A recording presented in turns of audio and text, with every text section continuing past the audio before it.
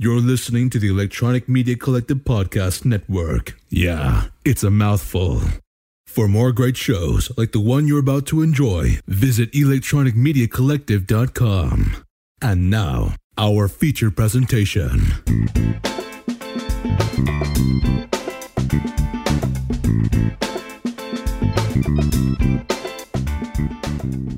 Hello, ladies and gentlemen, and welcome to the 1960s Reboot Podcast. I'm your host, Matt D. And today, I'm talking about My Favorite Martian, that classic 60s sci-fi comedy series starring Ray Walston, Bill Bixby, Pamela Britton, and Alan Hewitt.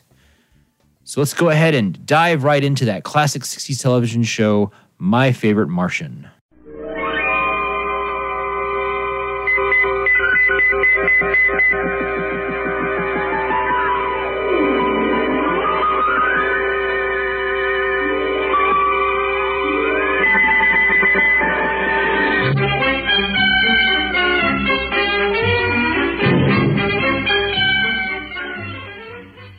A human-looking extraterrestrial in a one-man spaceship nearly collides at high altitude with the U.S. Air Force's rocket plane, the North American X-15. The spaceship's pilot is a 450-year-old anthropologist from Mars.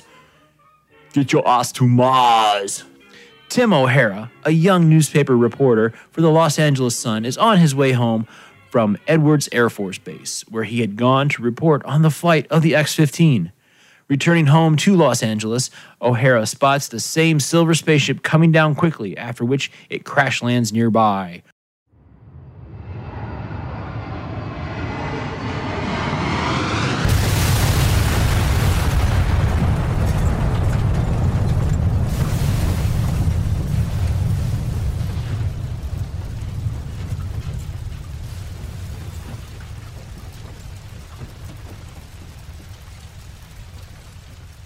Tim takes in the Martian, saying to other people that he is Tim's Uncle Martin.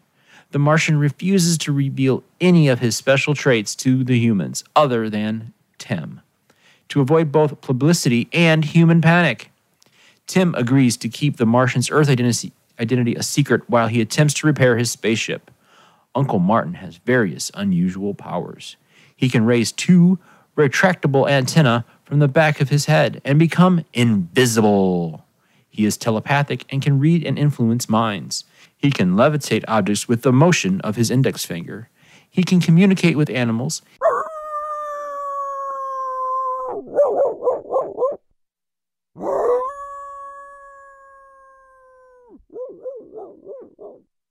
He can freeze people or objects, and he can speed himself and other people up to do any kind of work. Also, an inventor, Uncle Martin builds several advanced devices, such as a time machine that transports Tim and the Martian back to England in the Middle Ages.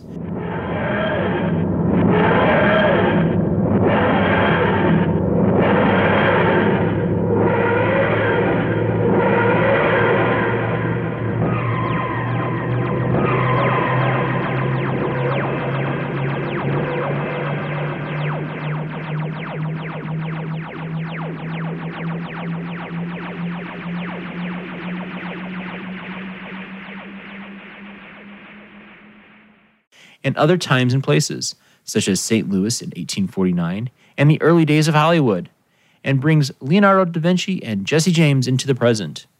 Another device he builds is a molecular separator that can take apart the molecules of a physical object or rearrange them. A squirrel is made into a human.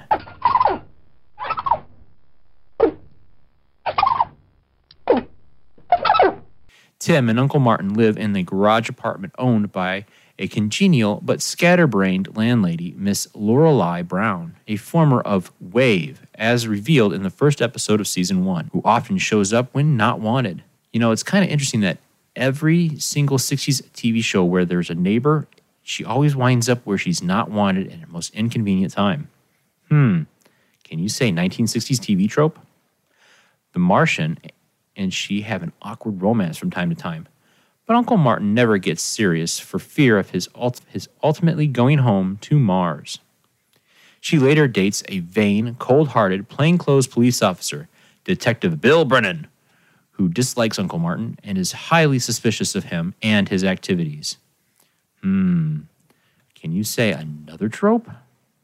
Interesting items about the show is the opening title animation is very similar to the Lost in Space titles. All right, let's take a quick look at the characters. So Uncle Martin, portrayed by Ray Walton.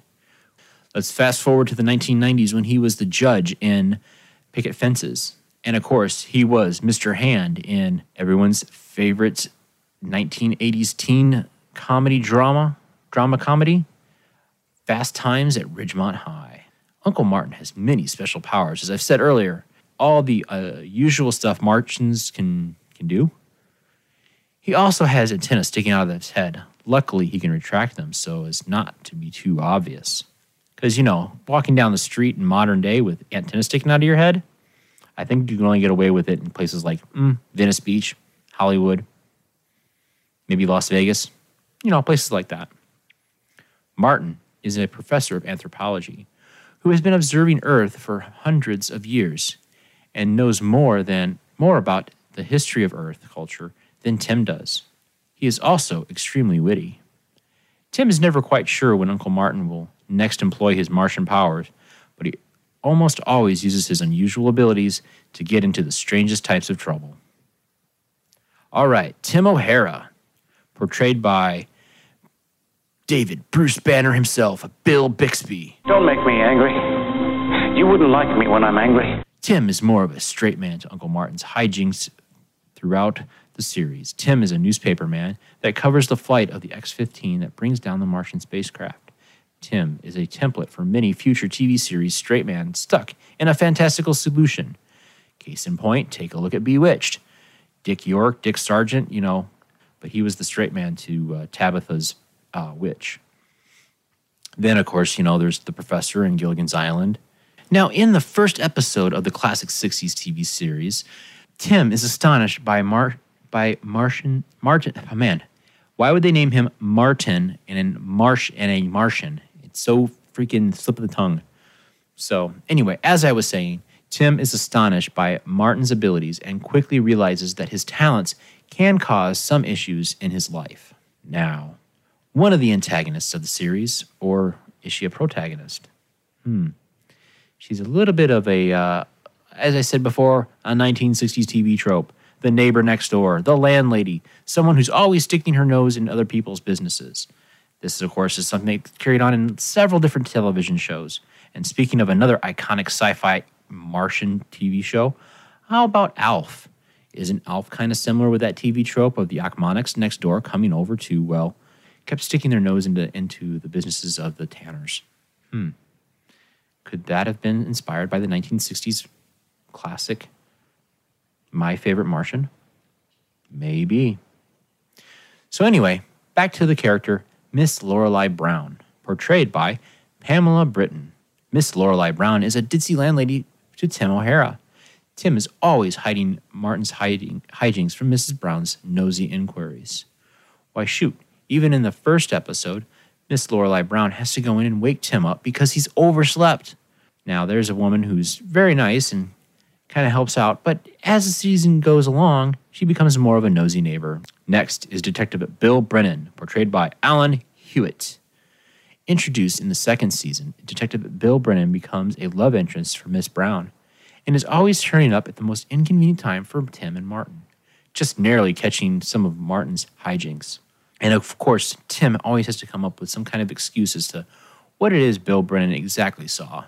So that's the basic breakdown of the main characters for My Favorite Martian. Now let's take a look at what it would be like if we recasted and redid the series for the 1990s. If we recasted and redid the show for today's audience. And here's my pitch, my elevator pitch for a 6-episode prestige format TV show called My Favorite Martian. Tim O'Hara is a roving reporter for the LA Times. While covering a news story for the launch of a new flagship space shuttle, he witnesses an unusual flash of light as something streaks past the rocket launch. On his way back home, Tim comes across a crashed UFO alongside a ditch and sees a bipedal creature stumble out of the UFO.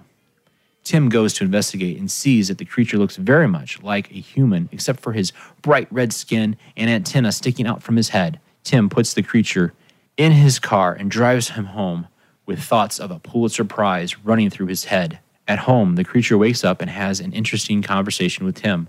We learn that the creature's name is Martin, and he is over 200 years old and has special powers, one of which is to mimic anyone or thing he sees. Martin convinces Tim to go back for his spaceship so that he can repair it and get home. When the two arrive to the crash site, they see the U.S. Army has arrived at the crashed UFO and are in the process of loading it up into a truck. Martin tells Tim that he can't let the government get its hands on the ship and that it would change the whole of human existence. It would be like introducing Velcro to a caveman. The rest of the episode is a lengthy scheme to get the ship out of the hangar at Ellis Air Force Base. Martin and Tim manage to steal back the ship, but not without some consequences. Martin learns that some of the items were removed from the ship, and the next episode consists of him trying to steal back his missing parts, all the while preventing Tim from getting arrested or anyone learning that Martin is a real-life Martian. The last episode of the miniseries sees Martin flying off to return home as Tim has grown as a character and has started a new relationship with his new girlfriend.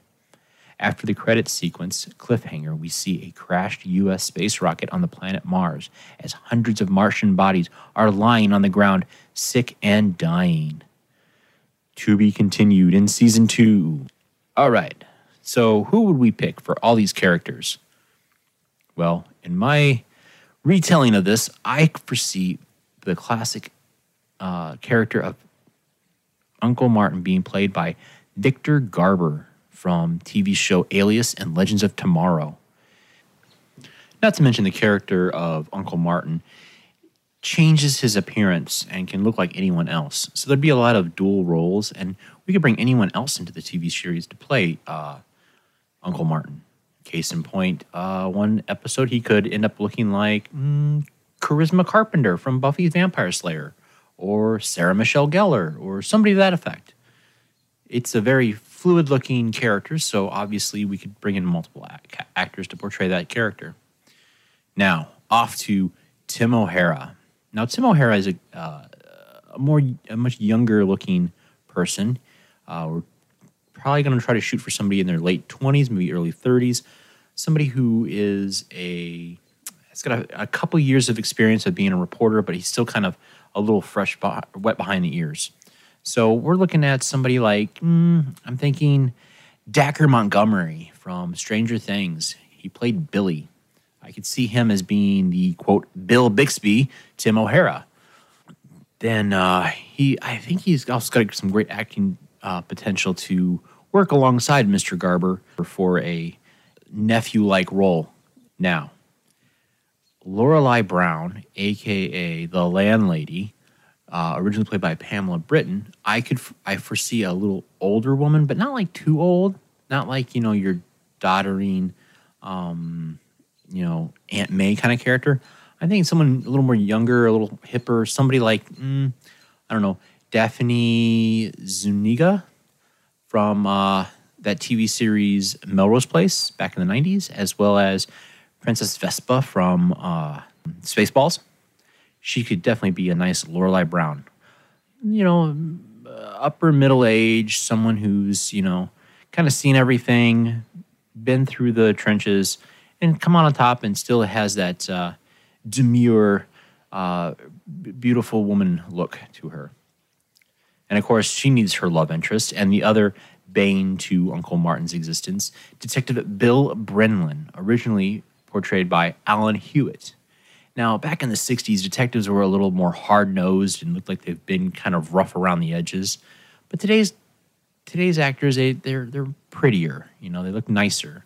So I would think my Detective Brennan for the reboot, I'm thinking somebody kind of goofier, someone that you really couldn't see dating someone like Miss Lorelei Brown. I think he'd be more somebody that could humor his way into a relationship with her. So I immediately thought of that comedic actor John Cryer from 2.5 Men. I could see him as being a Detective Bill Brennan, kind of like oh, gee, I kind of stumbled into Uncle Martin doing something crazy and I don't quite understand what's going on. But in the same sense, I'm kind of suspicious. So he kind of would have like a dual role or a dual, not really personality, but like always thinking because he's supposed to be a detective. Well, that's what I've got for the 1960s reboot of My Favorite Martian. Folks, if you've enjoyed the show and you want to hear more, go check out our website at the emcpod.net/60sreboot or check out the 60s Reboot Twitter and Facebook pages. And hey, I'm always looking for talent. So if you have an idea for a great 1960s television show reboot, shoot me an email at the 60sreboot@gmail.com and I'll either read your email or reach out to you. Maybe we can work something out where you could be a guest on our show. You never know. Your idea might just be a good one. All right, folks. Well, that's all I have for this evening. I hope you have a wonderful night. And yeah, I got nothing else to say. So let's just listen to the music and head on home.